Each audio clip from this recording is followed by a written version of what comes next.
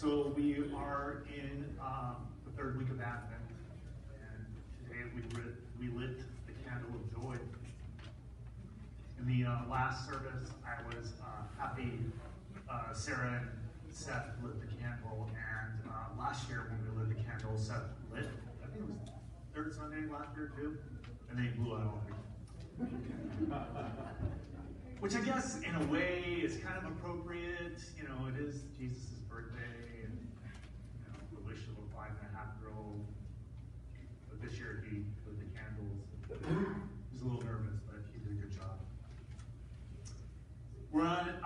We're also in the third week of the liturgical calendar. So the first Sunday of Advent was the new year, and so we're in year A for those of you who are curious. So you can stop writing year C on your liturgical calendar checkbooks.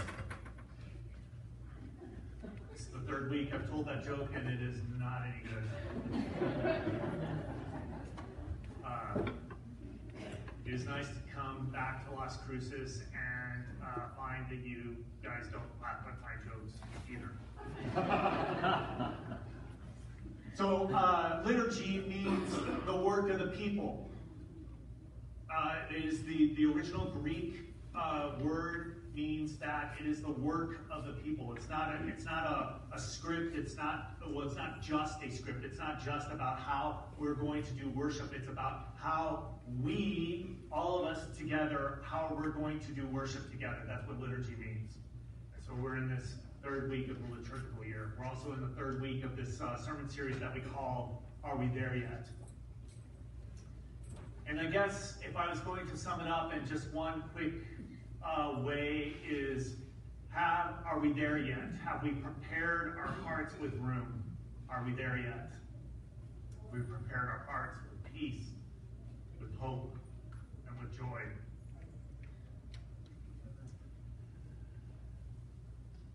For today's scripture, I'm in Matthew chapter 11, starting at verse 2, and I'll read through to verse 15. Now when John heard in prison about the things that Christ was doing, he sent word by his disciples to Jesus, asking, "Are you the one who is to come, or should we look for another?" And Jesus responded, "Go report to John what you hear and see. Those who were blind are able to see. Those who were crippled are walking. People with skin diseases are cleansed. Those who were deaf now hear. Those who were dead are raised up. The poor have good news proclaimed to them. Happy are those who don't stumble and fall because of me." When John's disciples had gone, Jesus spoke to the crowds about John. "What did you go out to the wilderness to see? A stalk blowing in the wind? What did you go out to see? A man dressed up in refined clothes? Look, those who wear refined clothes are in royal palaces. What did you go out to see? A prophet? Yes, I tell you, and more than a prophet. He is the one whom it is written, 'Look, I'm sending my messenger before you, who will prepare your way before you.' I assure you that no one who has ever been born is greater than John the Baptist. Yet whoever is least in the kingdom of heaven is greater than he. From the days of John the Baptist until now, the kingdom of heaven is violently attacked as violent people seize it. All the prophets and the law prophesied until John came. If you are willing to accept it, he is Elijah who has come. But the person who has ears, hear." The word of God for the people of God. Little retail trivia for you. Friday, Saturday, and Sunday night of this weekend of Christmas is the busiest Christmas party time of year. And next weekend, unlike the myth that we are bought into or trying not to buy into, next Saturday and next Sunday will be the two busiest shopping days of the Christmas season. not the day after Thanksgiving, this coming Saturday and Sunday will be the busiest shopping days of the season.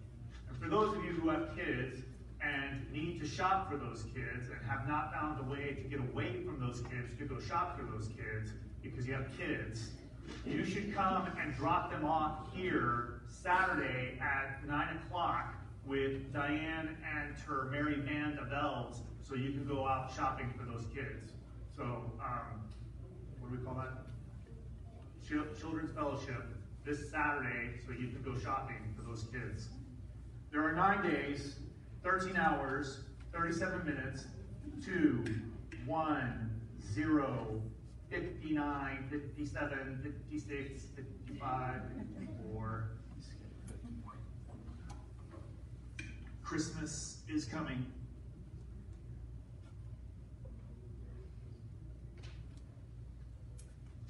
And I'm going to be honest with you, I have no joy. I don't know when this started, and let me be quite clear.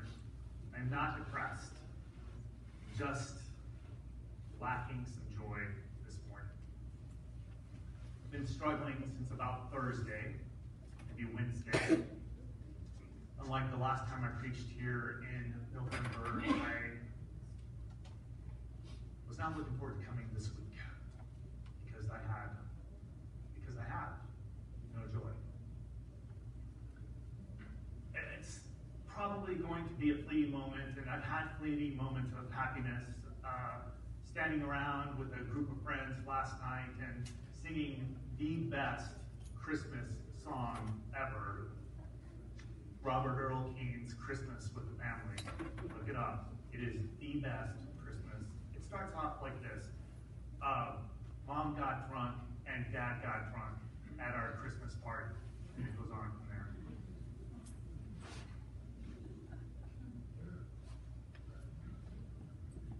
The moment of seeing my son, seeing my wife play the bells. But yet, I still don't have any joy. And the scripture this Advent season has not been helpful. I mean, seriously. Last week we were in the middle of the desert with a camel hair wearing, leather belt wrapped around, locust dipping and honey eating, weird guy. And now that guy is in jail. Mind you, this is 30 years into the future from Christ's birth. What does it mean for Christmas? If you read ahead, the story does not get any better for John. There are characters like Herodias and Herod and Herodias' daughter, and there's a dance, and there's a silver platter, and that's all I'm going to tell you because it doesn't get any better.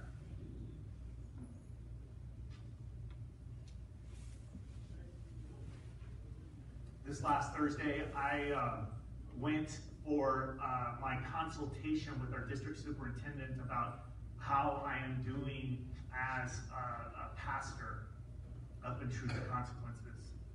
The conversation was not exactly what I expected, yet it was a good conversation. And I came home kind of hopeful, peaceful about it. But yet, as I thought about it, I'm not as joyful as I was on Thursday. Being a pastor comes with a lot of responsibility. And my particular position of being a pastor in this particular situation will come with a lot of responsibility for you all. Because we're going to do the liturgy together.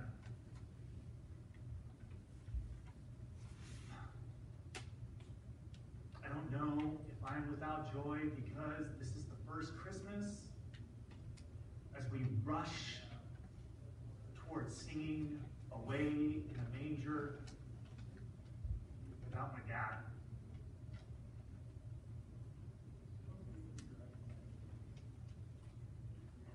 And I am without joy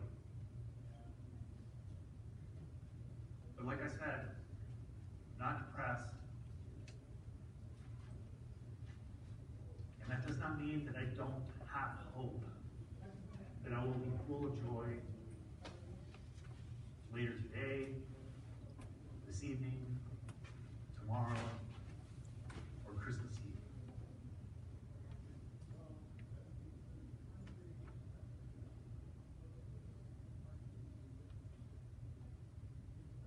See, we're in this season of "O come, Emmanuel," where we sing out loud at the top of our lungs for God to be with us. John wasn't asking for somebody to come on a white horse and lasso the bars on a prison and bust him out of jail. John just needed to know, is Jesus with me? And he is. He's with me now as I struggle to get through this service one more time. He's with you all as you rush to make it to Christmas. He is with us. He is our Savior. But he's here to be with us in the most difficult times of our lives. Whether it's the loss of somebody through death, or the loss of someone through divorce or breakup, whether it's the loss of a job, the loss of some peace, the loss of some hope, whatever it is that you're going through, God sends Jesus to be with us, and he is with us. Really big when I talk about stuff like this, when I'm a little bit more heavy or trying to solve a problem to try to find a solution. And we do have one. This Thursday night, here in this sanctuary, Kathleen Nagley Delgado will lead us through a Blue Christmas service, otherwise known as the longest night service. You can come, and there will be plenty of space, and people will give you plenty of space to be in your lament, whatever that is. We'll sing beautiful songs. We'll hear a peaceful message. We will be renewed. Share it with other friends and family. The more the merrier. You may come in and you may struggle. But like I said before, there are strength in numbers, and you may be able to find a way to leave this place lighter than how you came in. It's Blue Christmas, Thursday, 7 o'clock.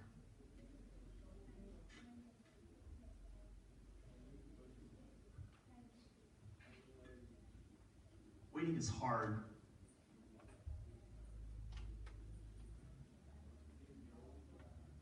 Waiting is hard when you are 6.5 years old and you're counting down the 9 days, 15 hours, 36 minutes, 59 seconds to Christmas.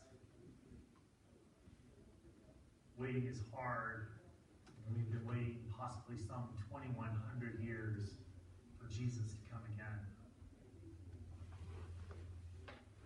But I say this, that in that waiting, try to find the peace, to be hopeful, so that joy can fill you in a way that it's never been felt before.